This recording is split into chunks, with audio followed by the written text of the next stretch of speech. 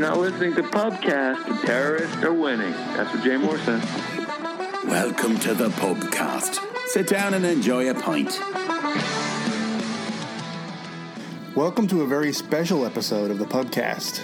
This one is not going to follow our usual format.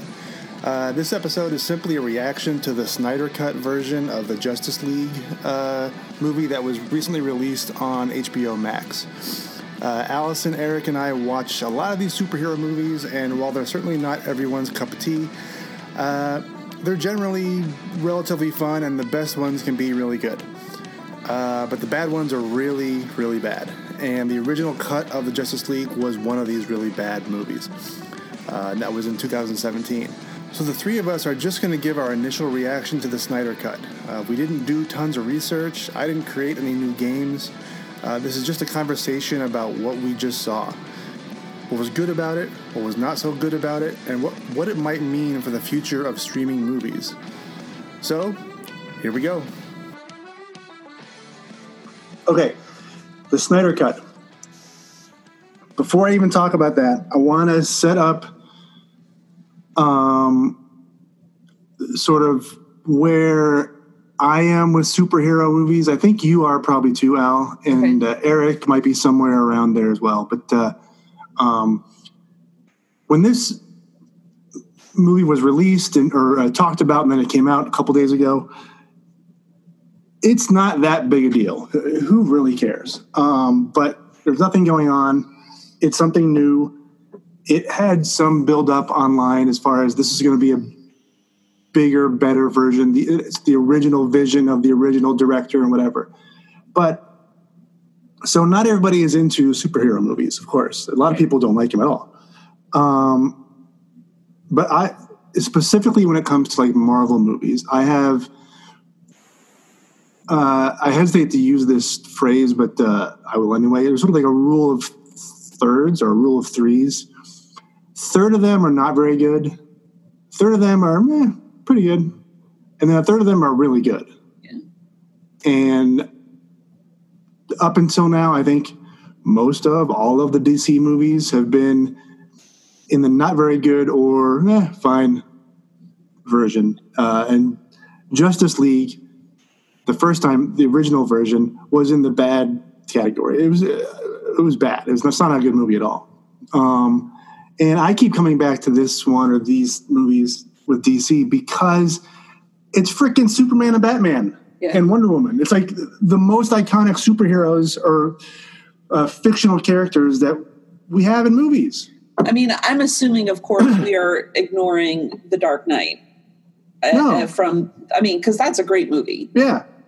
But so that falls into the good ones. Right? Okay. I mean, the way that you were talking about most or all of the DC is that it fell into the or the not very good. I mean, so since the Dark Knight, okay, I'm talking about this new batch. You're referring to the DCEU. Yeah, the Man of Steel, even Wonder Woman, the Justice League, the Batman versus Superman, those type of deals, specifically. But so even when they're not that good, like. To me, like Ant-Man or whatever Marvel movie that you don't think's all that great, Thor 2, whatever. Even the ones that aren't very good, there's usually some sort of fun storytelling thing in there. There's some good foreshadowing, callbacks, setups and payoffs, references of other characters that may come into play later. There's some fun stuff in there, even in the bad movies. The Easter eggs, if you will. I'm not even sort of. I mean, yes, but even if you don't go too far down the Easter egg path, but like things that may be relevant in future movies, right. So usually when they're not very good, these superhero movies, the Marvel version, they're watchable, right? I mean, Thor 2, maybe not, but those type of things. So I'm saying all that to say I'm not Johnny superhero movie, but I watch all of them, especially the Marvel ones, because there is some storytelling and there is a continuing story. There is some fun stuff even in the bad movies. Justice League was bad, and there wasn't anything fun about it. Now, I want to set up why this Snyder Cut came out. Okay. The broad strokes. I mean, the minutia, who cares? But Zack Snyder was the original director, and he did, correct me if I'm wrong, Eric, he did Man of Steel and Batman versus Superman, right? Correct. Yeah. So he sort of is the vision behind the DCEU. The darker, grittier, visually darker tone of these movies as compared to Marvel. So he was the original director and had to leave midstream during production. I forgot about why. When we were talking about it a couple of days ago, the reason I thought off the top of my head was, he was fired or something went wrong. No, his daughter committed suicide. Oh, my God. Yeah, it was very, very unfortunate situation. Yeah. At age 20. And so in the middle of production, he said, I'm out. I can't handle this. I got to, walk away. And if I'm not mistaken, though, I think he tried to keep working for a while, and then it became too much, and then pulled away. Mm-hmm. Wow. Took a step back. Yep. So he stepped out. They brought in Joss Whedon, who directed the first Avengers movie, the first coming together Avengers movie, and he tried to put a Marvel spin on what Zack had already done. He tried to brighten up the colors and make it more visually vibrant as opposed to dark, and he tried to add in a lot of little funny jabs and little humor here and there. Go ahead. If I'm not mistaken, that was also somewhat of a course correction done by the studio as well, because the Batman v Superman was poorly received, and they were trying to kind of right the ship a little bit. Right. I mean, I don't think Snyder would have done that anyway, but I mean, now they had Joss Whedon in there, they could sort of flex their muscles a little more. But yeah, agreed. So he did a lot of reshoots too, and that's where you get all of the Henry Cavill stuff with the mustache painted out and the weird effects and all that sort of stuff. So then Justice League comes out in 2017. It's not very good. Even the fans didn't like it. And then there was this push for the Zack Snyder cut. Let's see what Zack Snyder would have done, what the original director, what his original vision would be. Could this have been a better movie if, things didn't happen, basically? I mean, I think he leaked some pictures of this is what I would have done, and here's a picture of the thing I was going to do, but I wasn't able to because of circumstances. Yeah. And people ran with that. There's this big push for the Snyder cut, and then over the past year or 18 months, Warner Brothers put this together and said, "Okay, let's just release this and put it on our new streaming service, and let's go." So there we are. You just seem like you have questions.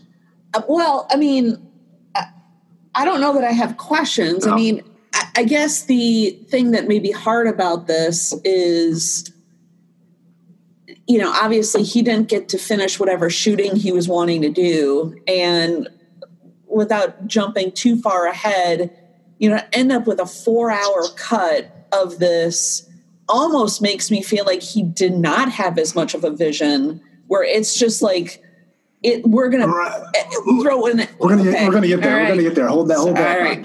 We're gonna get there. So that's the setup. And when we were talking earlier, I kept saying that there weren't reshoots. This is just a recutting and taking stuff that already had existing pieces. There were some reshoots. There was some stuff that he didn't get to shoot that he wanted to shoot. Right. But whatever. This is the ultimate cut for the Zack Snyder fans, right? So now we have this 4-hour version on HBO Max. Mm-hmm. This clearly could be a potential new way for directors to release, or studios to release, a secondary version that is bigger and better. It includes all the stuff they couldn't put in a normal size movie. Like truly like a director's cut kind of situation. Right. to have two distinct movies where you have Coppola he puts out The Godfather and it's 3 hours long. He had to cut a bunch of stuff. And so now he can put out The Godfather. This is theoretical, of course. Right. He can put out The Godfather he wanted to make, and it's 4.5 hours long. Maybe it's in two halves, or it's a mini series of 4 parts, 4 hour and 20 minute mini movies or whatever. These digital platforms now, with this Snyder Cut being the template, maybe now we're going to see more of this stuff. I mean, it's another way to monetize it, maybe, but also you can have the theatrical version and the big extra large version, but you can't do that in the theaters because there are only so many showtimes a theater has in a day. If you show a 2-hour movie, you can show that 7 times in a day, 8 times in a day. If you have a 4-hour movie, you can show it 3 times in a day, or whatever, right? And that cuts down on concessions, tickets, all of that. Yeah. No theaters want to have a 4-hour movie, right? But on streaming, who gives a shit? Right. What's the difference? So you release the theatrical version and then a true different at-home streaming version, at-home streaming version. This could be this. This might be a trend. It's interesting.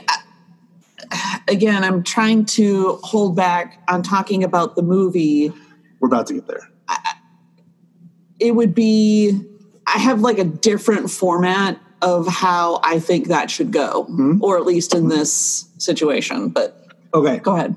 So yeah, I mean, we've all seen director's cuts where you have an extra 7 minutes of footage or 13 minutes of deleted scenes added back in or whatever. This is the original Justice League was almost exactly 2 hours. The Snyder Cut is almost exactly 4 hours. It's a long movie. Version. It is incredibly long. You hear that every once in a while, though, how a director, when they make a movie, they'll say that the movie was, like, the original cut of the movie was 3+ hours long. I think even episode 3 of Star Wars was well over 3.5 hours when they first cut it, or when they first shot it, and then they cut it down to whatever it's gonna be. I don't think it's a big deal or even all that new to have this movie be 3+ or even 4 hours long.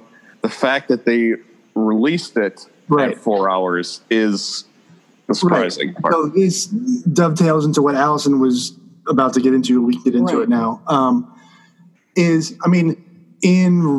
In writing, there's a phrase called "kill your darlings."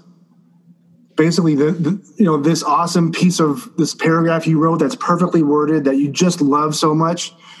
Chances are, if it doesn't move the plot along or advance the characters, you have to cut it. Even though it's awesome and it's great, and you think it's a good little piece of your effort in the book or in the story or in the whatever, you have to cut that and kill it.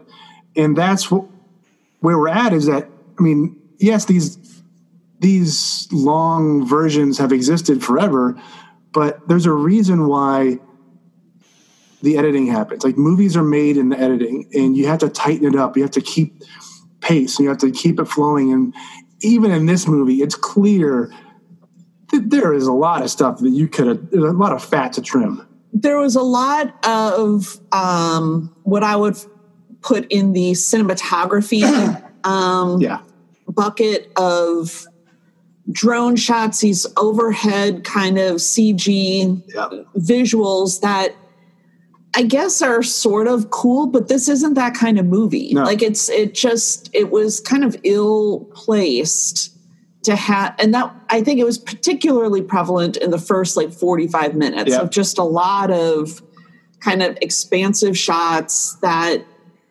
didn't do anything other than we're looking at a bridge from 5 different angles. Yeah. So this is the section where I want to talk about the negatives, the things that we didn't like in this new cut. and we can talk about it in broad strokes or specifics. So this goes back to comparing. I mean, the DCEU is effectively based on the MCU, the Marvel Cinematic Universe. Yeah, right? I feel like I got to say something sooner than later before we get into the specifics of the movie. But I think unfortunately for DC, they miss the creative boat that the big strategy that Marvel came up with 15 years ago, or whenever the first Iron Man came out, that they had this idea of all of these individual character movies that were released, and they were about a specific character from a comic book, and they developed each of those characters, and then they thought about bringing multiple characters together. And I feel like DC went, oh, that's super cool, we should do that too, but we don't have another 15 years to develop all of these characters. So they're throwing them in kind of too many, too quick to try to catch up to these kind of big, even Batman versus Superman was like a little early. And they're like 3 steps behind. They're like the little sibling that's trying to catch up with the big brother. Well, and that's the problem with copying. Yeah.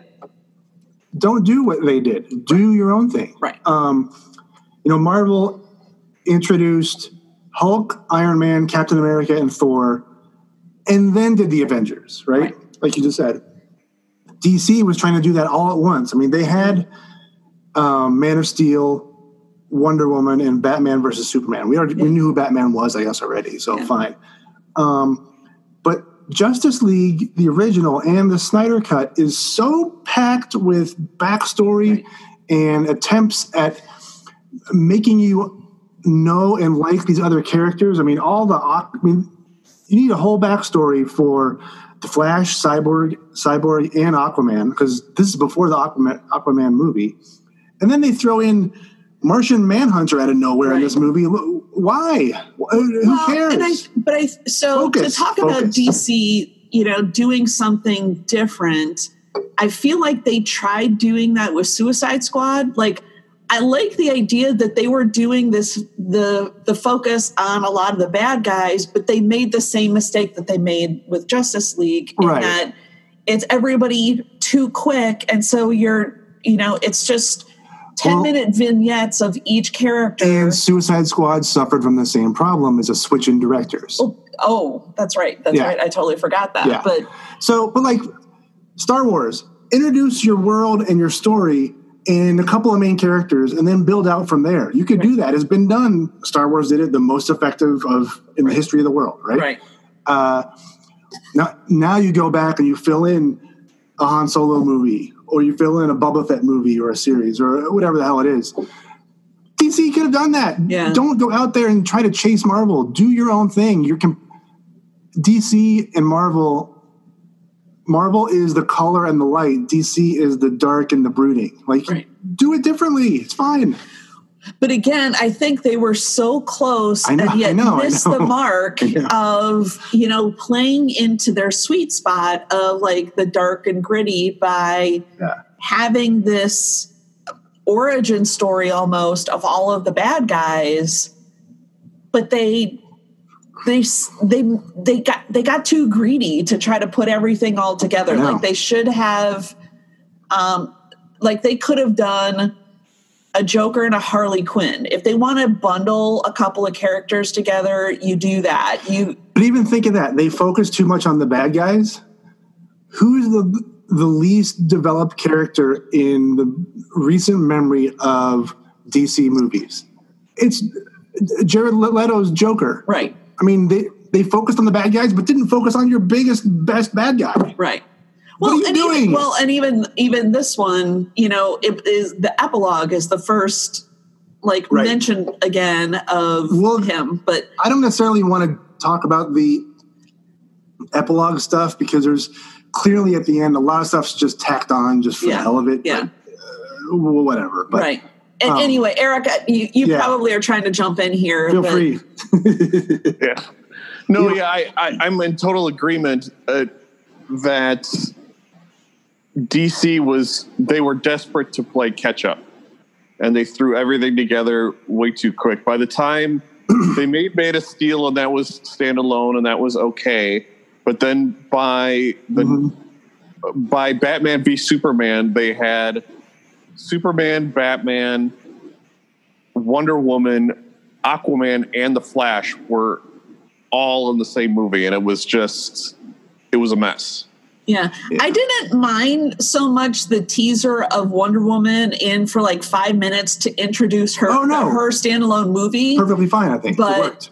But Eric, you're right. Like there was just, why did they have to throw Aquaman in there? Why? Yeah. Like it's too but also tonally fast. With DC being the darker, grittier brand, they struggle. I like struggling. Struggle and have a struggle with so they're darker and grittier roughly, but they're two of their three biggest characters, Superman and Wonder Woman, are colorful, bright, uplifting characters in this dark, gritty world. Like, what is their tone? They're all over the place. I think they have a problem, and that's a bigger issue, but I do. So I have just a bunch of bullet points of things I didn't like. Okay. That I wrote down. I wrote down some notes, and then we can go off on tangents here. Yeah. I mentioned the Martian Manhunter thing. The green guy who was posing as Superman's mom for a minute. Yeah. And then Martha. And then he comes back at the end for no apparent reason. Just, hey, I'm here. Remember me? Right. Well, and even as I was watching it in my third attempt to get through the 4 hours, I had to pause it. I'm like, did I miss something? Like, no. I had to ask you, because I mean, I'm not a comic book reader, although I've seen most of the comic book movies. I don't know enough except for what gets introduced in the movie. And it almost looked like he almost was depicted like Darkseid or whatever the bad guy is in this movie. I'm like, wait a minute, what is happening? I only know of him because as this DCU thing came together over the past 7 years or whatever it's been, people were talking about, when are they going to introduce Martian Manhunter? And I'm like, what are you talking about? So I had to look it up and figure it out. And it's, this other character. But I have a vague recollection that the boys had an action figure of him. The character design in this movie, he looks weird. Like it's bad. It's dark. It just doesn't look. Yeah. And is the general he turned into the general that Superman? Yeah, the general that's been in the movies all along. Yeah, He's been the Martian Manhunter the whole time. Yeah. He was in both Superman and was he in Suicide Squad? No. He didn't meet with he wasn't in one of that boardroom with what's her name? No. Are we sure? He was in Man of Steel and he was in Batman v Superman. Yeah. Oh, okay. Yeah. So that was weird. And then when toward the end, I guess this is I'm not sure if this is the epilogue or toward the end, when Joker and Deadshot make an appearance, and I got confused with the back and forth between reality and then this premonition or dream, and why are we going back and forth? What is the deal here? Is this, and why is he having premonition? Like, what is that suddenly a superpower that he has? Like that, right? And didn't we already cover this? Why are we doing this again way back at the end of the movie or toward the end of the movie? I don't know. That made no sense to me. You guys feel free to jump in with your own stuff here if you want. But Wonder Woman, this is one of yours, Eric, that I put in here. Wonder Woman talking about Steve Trevor. Oh, God. Yeah. What? Why? The only reason I can, this movie was supposed to come out before Wonder Woman 1984, so it was, I guess, that's true. Trying, I guess, in a way, was going to be leading into that a little bit. That she's still dealing with that is a horrible plot point of that. As that it's not like Captain America where he was put on ice and was asleep for 70 years and then woke up, and so wanting to date Peggy Carter was a month ago for him, or a year ago for him. Wonder Woman is 5,000 years old, and she met this guy in 1916 or whatever. But I would argue that this is like having your first, crush. Like, it's her first love. She never even met a man before. I know, but then in the next 85 years, she's met thousands. But as a percentage of her 5,000 years on the planet, maybe it's too small. I'm just saying. It's not like I'm totally she with wasn't you. Transported from 1919 to now. I totally get it. It's kind of like, all right, move on. They linger. You mentioned this already. They linger too long on some unnecessary scenes. It's just they're just when you have no time limit, you can just do whatever you want and put in whatever. Who cares? It's fine, but deadlines make work. Like, you need deadlines, you need restrictions, you need rules so you can craft what you're doing, as opposed to well, it goes back to what you were saying before. You have this perfectly crafted paragraph or phrasing or whatever, and so I think he liked some of the visuals that were created, and so wanted to put it in, which is fine, but it was just it made things go slower than necessary. Watching the Flash rip himself out of his shoes, or Batman firing the cannon on the Batmobile and going 10 or 15 seconds on the empty shell bouncing on the ground. Yeah. That's exactly what it's just. He loves his slow motion. This is a long-standing pet peeve, since the original movie came out. The Flash runs very weird. He has a weird running style. He's like throwing his hands forward as opposed to running like a human being. Well, to that point, I don't know what's going on with that run. So the other thing, though, that I thought was kind of funny is after he rips out of his shoes and kind of runs, he's barefoot, and it looks like he's like running on his tiptoes in like a funny way that I'm like, oh, is it because he's barefoot? And then I'm like, well, if he ripped out of his shoes, why didn't he rip out of his clothes also? Because he had to have whatever, I'm going to say Kevlar, but it's not it, but like whatever that fancy schmancy suit was, so he doesn't superheat his clothes. Right. Why didn't that happen? When Superman was resurrected, he busted out of his suit, but his pants were still on. Why? Why does the suit and tie fall off? But they still don't know how to use Lois Lane in this movie in particular.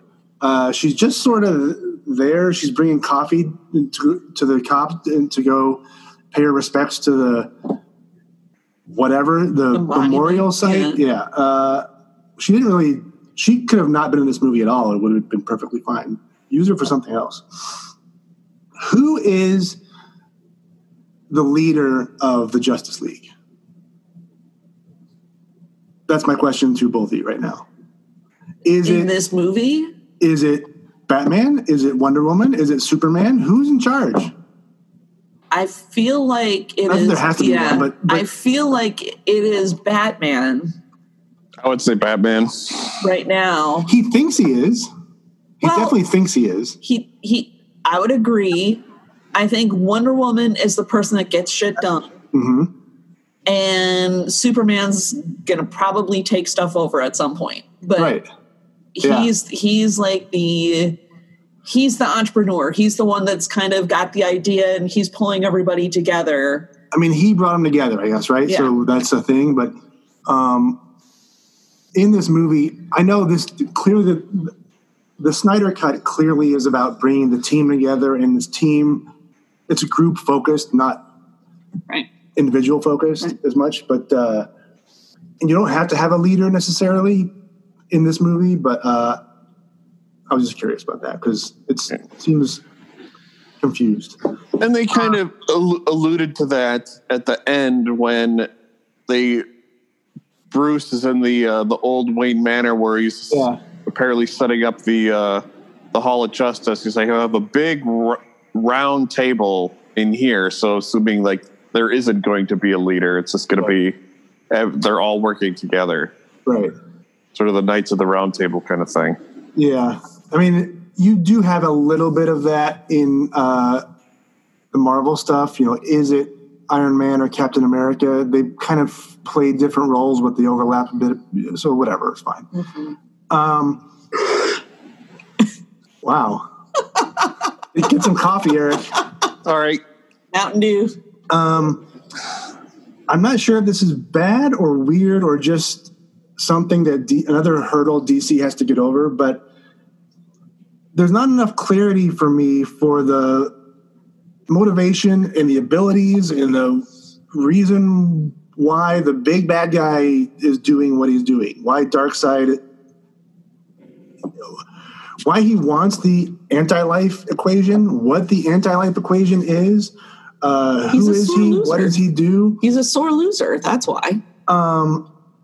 In the comics, Darkseid came first at DC before Thanos at Marvel, and Thanos was a ripoff of Darkseid, but purposefully.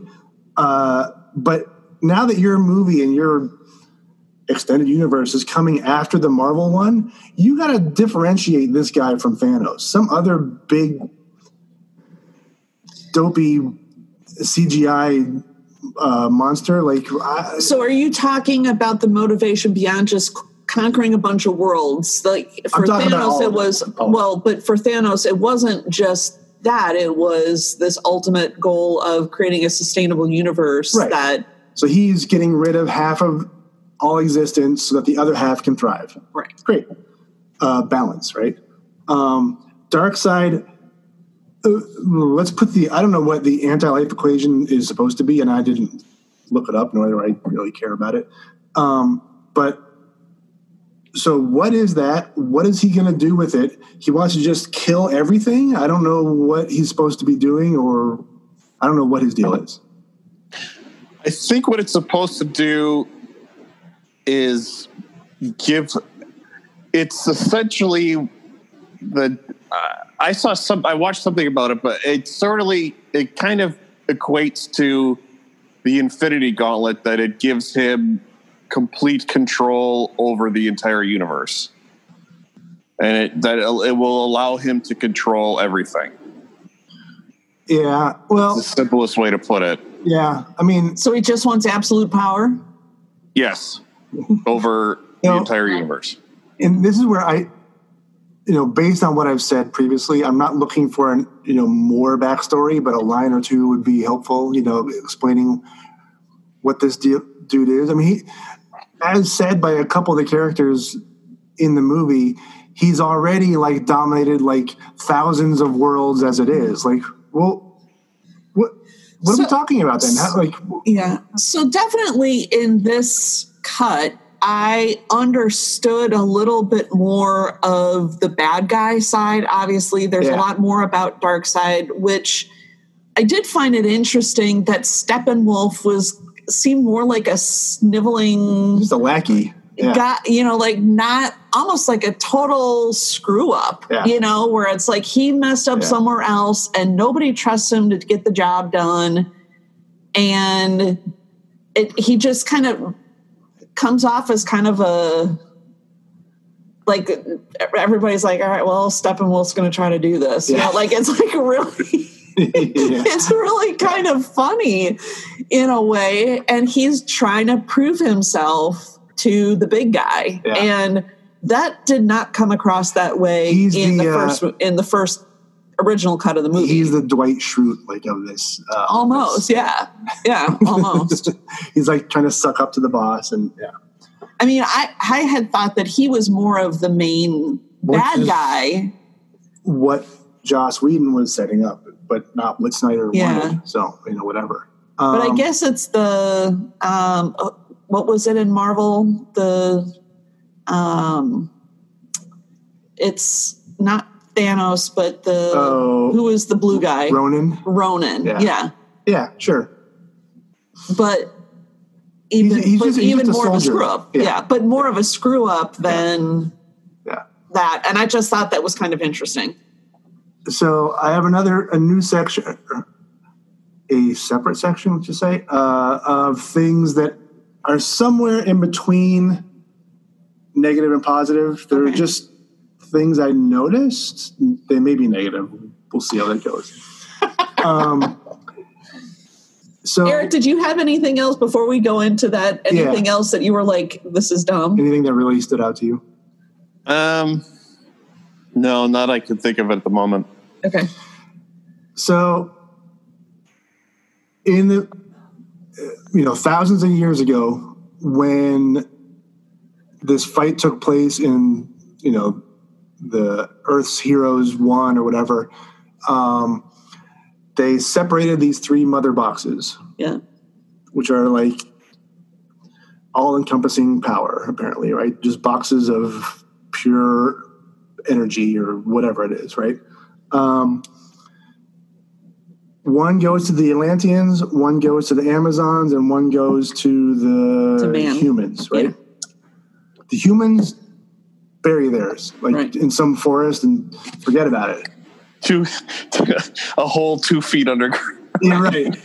So the depth, nobody will find it. We can quibble with depth, but the idea of burying it in a deep hole somewhere makes sense to me. Like, let's never do this again. The Atlanteans bury it, sink it to the bottom of the ocean. The Amazons put it on an island, a secret island that's hidden from the world, and then they got guys dig a hole 2 feet deep and so you're saying that the humans, men, whatever, that they had the worst hiding spot. The worst hiding spot?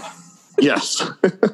So I'm going the other way. I'm saying they have the best hiding spot, because both the Atlanteans and the Amazons literally put the box on a pedestal in a display hall for everyone to see. Like, it's out in the open. It's got a structure built around it, so it's almost like a museum piece, right? I know it's with the Amazons, it's a secret island and stuff, but the Amazons protected it well. They had dozens of people, 100 people around it in this big armored thing, and then they have this whole defense process that when it's attacked, you knock down the pillars and the whole thing shuts down, and then it collapses into the sea. Great. The Atlanteans had almost no defense. It was just like in this little they had a handful of people. Palace, guarded by like 4 or 5 knuckleheads that were dispatched instantly. Like, it wasn't. I mean, it was already at the bottom of the ocean. I know. But granted, I guess the point of Eric saying, though, you're saying it's good because it was buried in a random place that nobody's going to find it. But, also, it's just guarded by raccoons. Like, there's, nobody there. Raccoon. Raccoon. Raccoon. A raccoon. So I totally get it. Like, it's squirrelers and raccoons. I like that idea better. I mean, it makes more sense. That's clearly what they put it there in a generation. It's lost, right? It's gone forever. But a housing development goes up and they dig it up and it's instantly back with a metal detector, like one of those Beachcomber. Right. Yeah. I mean, to Eric's point, a strong rain and it uncovers the box. What's this? So, yeah. The design of this is just more of opinion piece here, I guess. The design of the Desaad character, I almost said Thanos. Mm-hmm. Desaad, the second in command to Darkseid. Gopher. He looked a lot like Eric. Go with me on this one. Gopher. Okay. So Eric, the design of the Desaad character, did he remind you of that dopey IROC character from Ready Player? Absolutely he did. Thank you. I said it out loud as I was watching it. Like, yeah, it's IROC from Ready Player One. Yeah. Like, how does that happen? That was a big movie that was out maybe at the same time as this one, to be honest, the original Justice League. But this was created for the Snyder Cut. It wasn't even in the other movie. I don't know how this...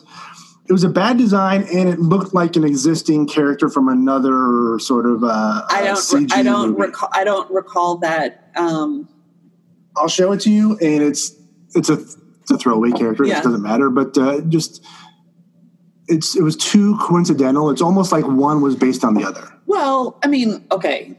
And also, speaking of a character that looks like another character, the little shiny suit on Steppenwolf looked just like the thing from Thor. The Destroyer. Yeah. It. Yeah. I was like, wait a second, why that looks exactly the same. I even wrote that one down. And even, it wasn't in the original cut, so why put it back in when it looks just like the other? Yeah, change up the design. Yeah. Even if this was my original idea, you have the benefit of hindsight, right. So fucking change it. Make his silver pointy armor, make that red now instead of silver. I don't know, whatever, but I don't know. Seems like a dumb mistake. I have this. I have a note here too. We already talked about this though. There's no basic context for why Darkseid wants to do what he wants to do. But we talked about the anti-life thing, and destroy all life. So, yeah, a lot of.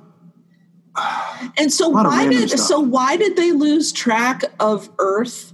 Was it just because he got injured really badly? How did they lose track that this is where they left the mother boxes? I don't know.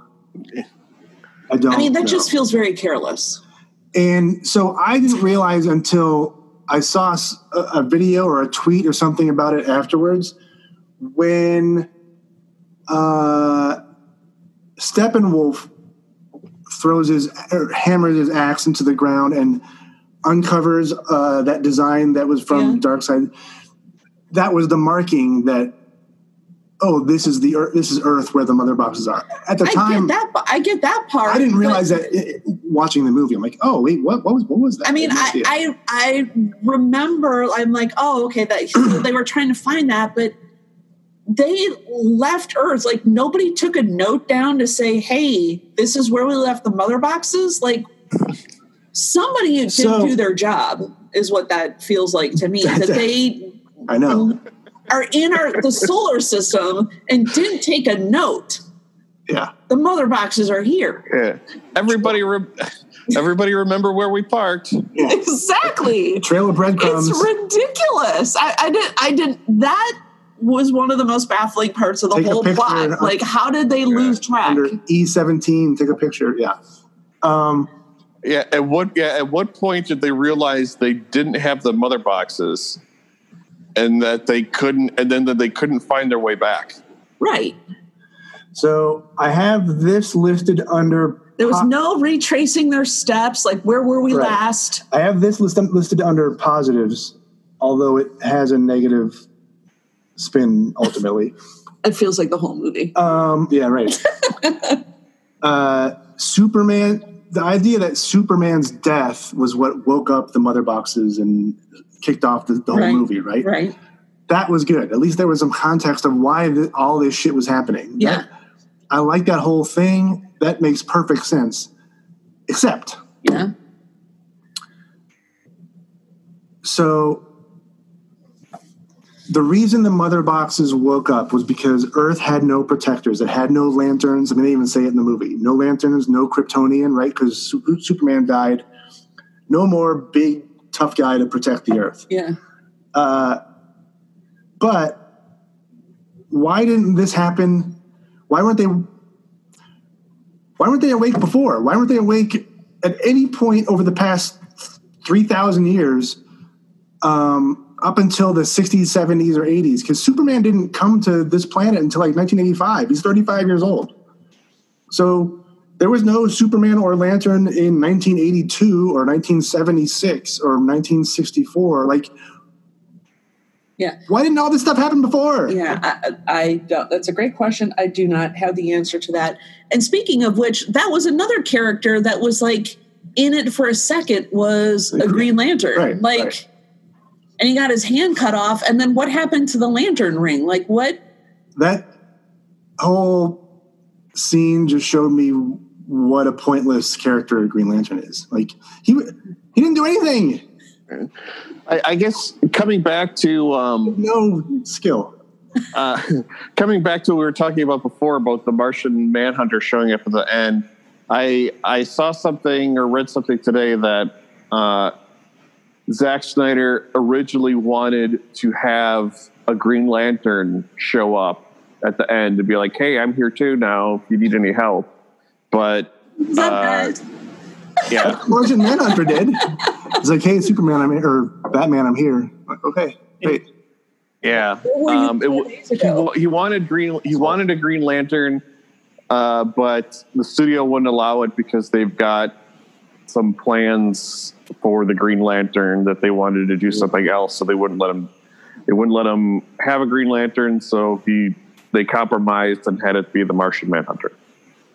Yeah, well, Green Lantern, Blue Lantern, Martian Manhunter, whoever the hell you want to put in there. Who cares if your whole thing is he just walks up and says, "Hey, I'm here. Contact me and I'll be in your Justice League. See you later."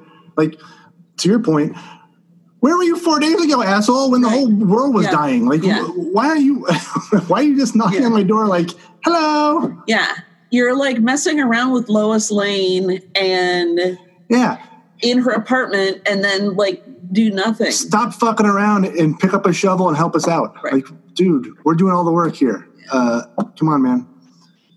Okay, let's get back to the quote unquote positives. So did she have like his cape? Is that what that was in a box that Lois was like holding on? That's what I assumed it was. Yeah. All right. This movie definitely had much better character development. Yeah. Well, you had 4 hours of Steppenwolf was more interesting. Cyborg was like the main character of the movie, right? I mean, yeah. Much better, like way better. But yeah, you can do that in 4 hours. It just shows that you had a bad plan going in if you need 4 hours to tell this fucking story. Well, again, I think it's honestly, it needed to be 8 hours, which is like 3 hours or 3 individual movies to develop Cyborg and the Flash and pick one other character. I mean, you've already got your Wonder Woman. Martian Manhunter, Martian Manhunter. Well, I mean, whatever. Green Lantern, great. And then you can have your Justice League as kind of the culmination of those things. You know who I don't care about? The Flash at all, one bit. Oh, really? Oh, yeah. I enjoy that character. I enjoyed him in the movie, but as far as seeing any like his backstory or any more about him, I couldn't care less at all. Because I know nothing about why he's flashy. Like I don't. They overdo it with the lightning. His whole trick in the movie, 2 different times, is electricity. It's also he went plaid and was able to reverse time. Like he just was able to go so fast. He reversed time. Ludicrous speed. Yeah, exactly. But like Mr. Fast Running, like they use him as an iPod charger. Like he's just a electricity source in this movie. The one thing though that I liked in this cut about that character is he comes across as smarter and more confident, as opposed to the original cut where he's just kind of a goofball. A goof, yeah. So I like that. I'm the opposite of you. That is one movie I would like to see. And I hope they would keep Ezra Miller as the actor. I think that movie is still coming. Yeah, the Flash movie. I like him. Hopefully it'll happen before he turns 40. I know. Like, my God. I like him as a supporting character in a movie like this. I don't know that I want to see his whole deal, but fine. Superman's Resurrection. Still not perfect, but way better than the first time. Way better. More content. I still love the exchange of headbutts between him and Wonder Woman. Yeah. It's good. We didn't have some of those dopey lines, those pseudo comedy lines from Batman or from Aquaman or whoever. Like, it was more of a normal situation. Yeah. I did like the pet tilts that Superman did a couple of times where, like, he's trying to understand what's happening and somebody will do something and he'll be like, what do you think you're doing? And I couldn't stop staring at it. His lats are ginormous. Yeah, he's got a big back. I mean, holy cow. You see it because he's just got dress pants on. Like, he's got he's got no shirt on. It's insane. And he's like a friggin' aircraft carrier. He could land friggin' it's enormous. My last 2 points we've already talked about as positives: the reduction of the dopey comedic lines that are more, the tone is more in line with the previous films. We talked about that. And then overall, it's more interesting. There's more context. There's more story. But it's 4 hours. Yeah. Of course, there's going to be more of all that stuff, but it's 4 hours is so long. Yeah. To go back to the darker and the grittier, one, language was different in this movie than any other They said superhero. Fuck. 2 or 3 times. I thought at least twice. It was definitely 2. It might have been 3 or 4. Yeah. And there was a lot of blood. Yep. In this, which is different than a lot of superhero movies. This was a rated R version, right? Yeah. Which for DC should be. I totally agree. Yeah. I also appreciated a little bit more, although I didn't need to see the whole ceremony on the lighting of the fire. Right. And that was good. It dragged on. It could have been half the length and still gotten to the same point. Yeah. But I thought that was kind of interesting. I actually commented on it. Her jumping down into that hole or whatever on those heels, like, there is no way those heels wouldn't have broken. I mean, they're not super heels. I understand, like, she could do it, but those shoes aren't going to last. No. Why is she wearing shoes? She's not in her wedding. If Flash's shoes didn't make it, then hers shouldn't have either. No way. And she was in all white. Yeah. You don't go spelunking in white. No. But I did like that. I liked the portrayal of Alfred in this. Yeah. In this, I could also use more Alfred and less of some of the other stuff. Yeah.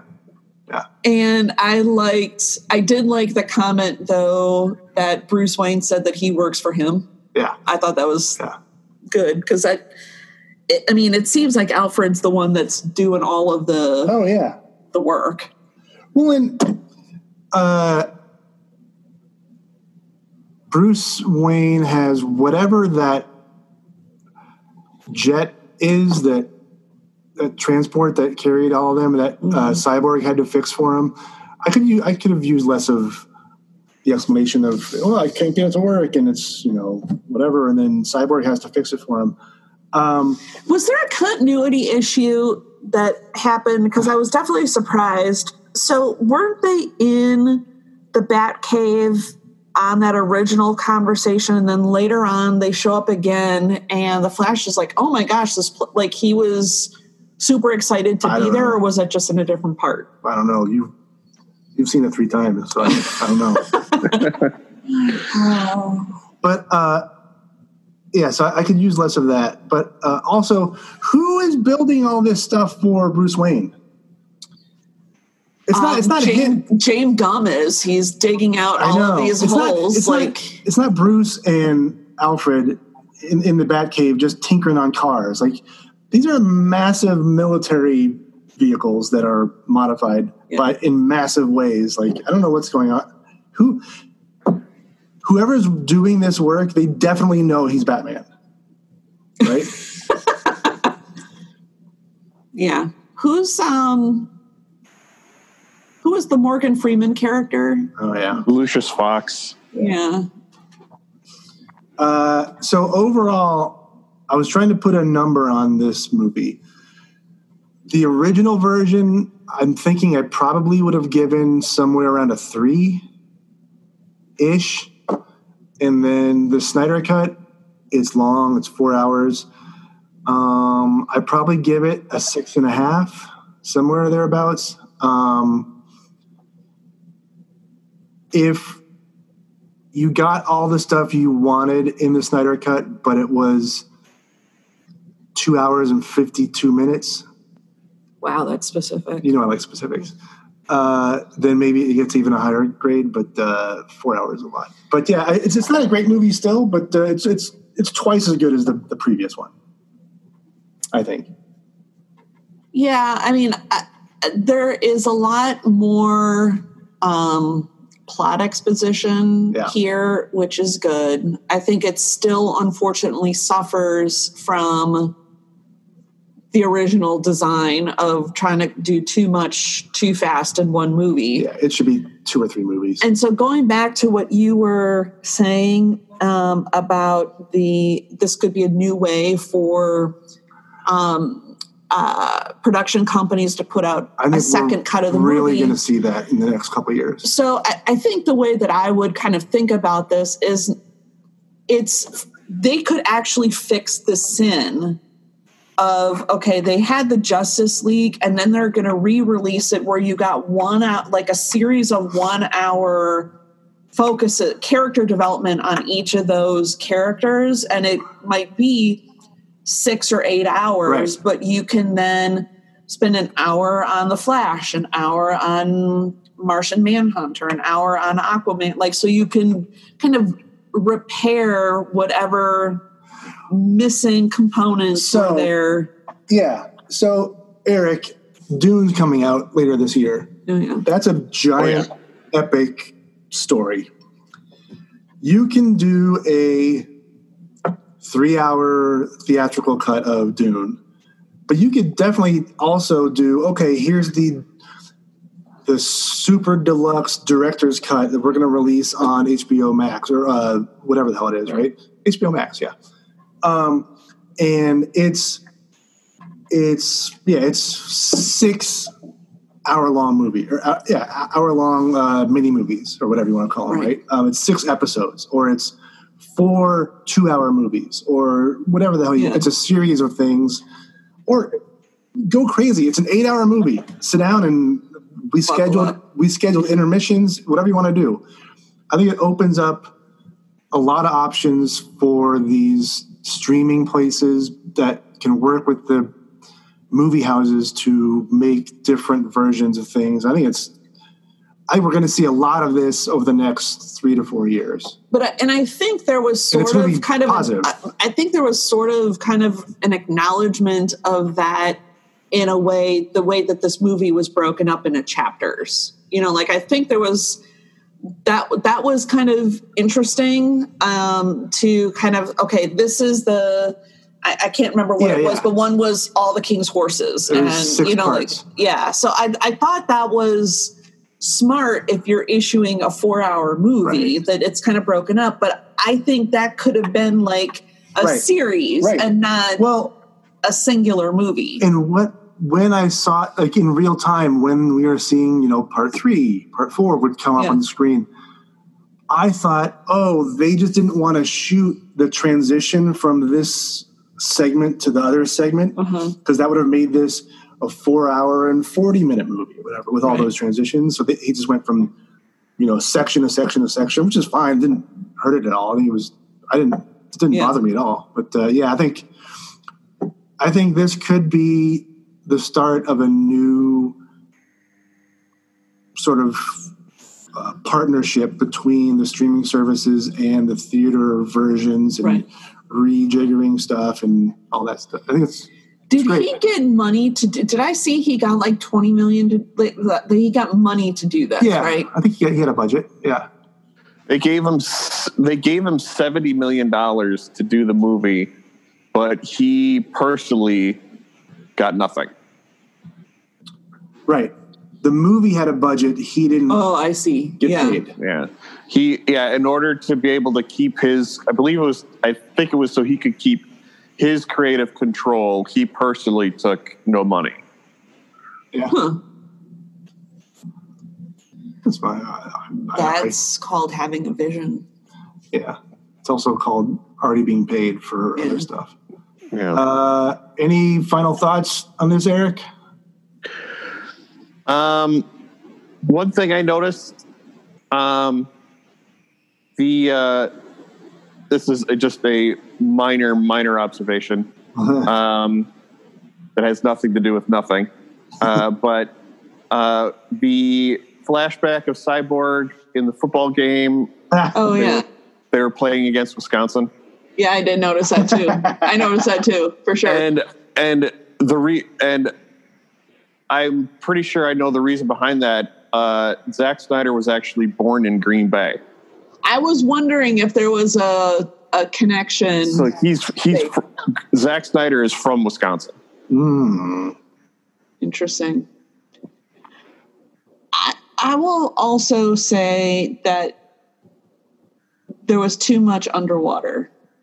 Like it was. Yeah. Oh, by the way, that was a continuity issue from Aquaman, because in Aquaman the Mariner people, or whatever you want to call the Atlanteans, they could just talk to each other underwater. Right. But in this movie, they had to create that air pocket in order to have a conversation. Yeah, that's ridiculous that you would have to. You're an underwater being, and in order to communicate, you have to create an air bubble. Ludicrous. Yeah. Also, why aren't there then like 1,000 air bubbles down there? Like, why doesn't it just look like you're not an underwater creature if you can't communicate without air or without an airspace? Yeah. The other thing is, what's her face? Amber Heard had a British accent in this movie as opposed to the other times we've seen her. Like, no, how does that happen? Yeah.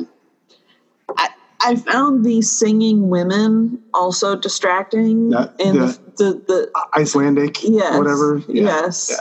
Yeah, at the fisherman village. Yeah. And you and I talked about this when we were watching it. The number of times he takes off sweaters, shirts, and boots, where does he stash this that he's in and out of them so often? Right. Does he have like a little stash of discarded clothes near every port? Yeah. He just goes and gets. He's got like a duffel bag tied in, like a buoy or something like that. Like it's. Yeah. He's always well dressed in kind of like trendy fisherman garb. But it's like always like he takes it off and like throws it. But yeah, the singing girls was really weird. For sure. Yeah, the sniffing of the sweater at the end there too. That was a little. That was a bit much. Clearly, establishing that they think of him as like a god or a god-like figure, but you didn't need that. Well, right. He fucking comes out of the ocean. There was a reason that was cut. Like that was unnecessary. Yeah. And this was not an original thought, but I feel it's worth noting is the Wonder Woman music, like the serious music every time she's on is absolutely ridiculous. It's funny. Yeah. And I didn't, so, that whole scene at the beginning, with the bank was just. It was too long. It was too long, but why, I understand that she's like a crime fighter, but what's the relevance of it at all? And I am always baffled, and it was in the original cut also why she has to say that the lasso of whatever compels you to tell the truth. Who cares? Shouldn't it already be like he should just be talking? Like, why does she have to say, well, this is on you, so now you got to tell the truth? Right. It should just be happening. Right. Why isn't she just asking the questions? And I don't understand why she blew out the whole side of the building to get that one guy. Yeah. That was absurd. And when the guy has his machine gun and he's shooting at all the people and she's going running back and forth, blocking each and every bullet, that was just way too cartoony for me. Well, I guess it was interesting that I don't remember Wonder Woman, and I guess Superman did to a certain extent, but they all have the same powers as the Flash. Like, why? Now I need to talk about this. Of course, there is some overlapping of abilities here and there. Marvel has it as well to an extent. But the writers and directors need to try to separate them when they can. I don't know what Wonder Woman can do that Superman can't do, but apparently she can do everything. She can even fucking fly, according to the last couple movies. Yeah. She doesn't have fire eyes, though. That's she the doesn't only have fire eyes. Great, but like, why are they so close? I mean, if you were doing what's it, Venn diagram, it's almost on top of each other. Then why have two characters like that? Separate them so that they can complement each other or be filling each other's gaps, right? Or then when one of them is gone, like Superman dead, then they actually can miss him. Right. If there's something that they have that the rest of them don't. Exactly. And if we know Superman can move super fast, but if you have the Flash, then Superman needs to not use that ability and just let the Flash do it. And the same with Wonder Woman. Like, they should have their own lanes to a large degree, and they don't, and it drives me insane. Yeah. So in general, of course, I like the Wonder Woman character a lot. I do too, but it has to be fine. Yes. So on its own, totally fine, but with a movie with the Flash and her being super flashy, like I was kind of like, well, okay. But she's got, unfortunately, some hokey lines that she was given. One, the little girl who said, I want to be like you. And she said, you could be anything you want to be. Ridiculous. Okay. True. Whoever except for you're not going to be a god. You can't be me. Sorry. But the one that bothered me the most, and I kind of skipped around in the hour before this to just kind of refresh my memory because it took me 3 attempts to get through it and I fell asleep twice. So I wanted to make sure I kind of remembered some things. When they're in when they're in the tunnel in one of the small nests of these waspy guys, Steppenwolf says demon or parademons, not white Anglo-Saxon Protestants. Right, correct. Right. Yes. So Steppenwolf says, basically back off, guys, this one's mine. Yeah. And she goes, I belong to no one. And I'm like, you have missed the point of what he is actually saying. It could have been a guy, and he was saying, "I'm taking this one out." Right. It was just a touch too hokey. This movie and attempting to be kind of this feminist statement, which I am all about. It just it didn't. It wasn't necessary. It needs to make sense. When she said that line, I said out loud, nobody except Steve Trevor. Right. But so, that was kind of all right, let's wrap this up. This is getting long. All right. Yeah. Overall, I think it's a positive. I talked about, I think it's a good future, or a good look at the future of what might be coming down the pike for some of these studios. We'll see. I think the movie went from a 3 to a 6.5. You guys think it's a positive movie? I do. It's gone over 50%. Yeah. Yeah. Now we'll see. Is it certified fresh for me? I don't know. Maybe just. It's just right. Yeah. I gave it 65, right? So, all right. Well, that's the end of our first attempt at a reaction to some sort of dopey movie. All right. So we may do others, but who knows? It was different, but fun. All right. Yeah.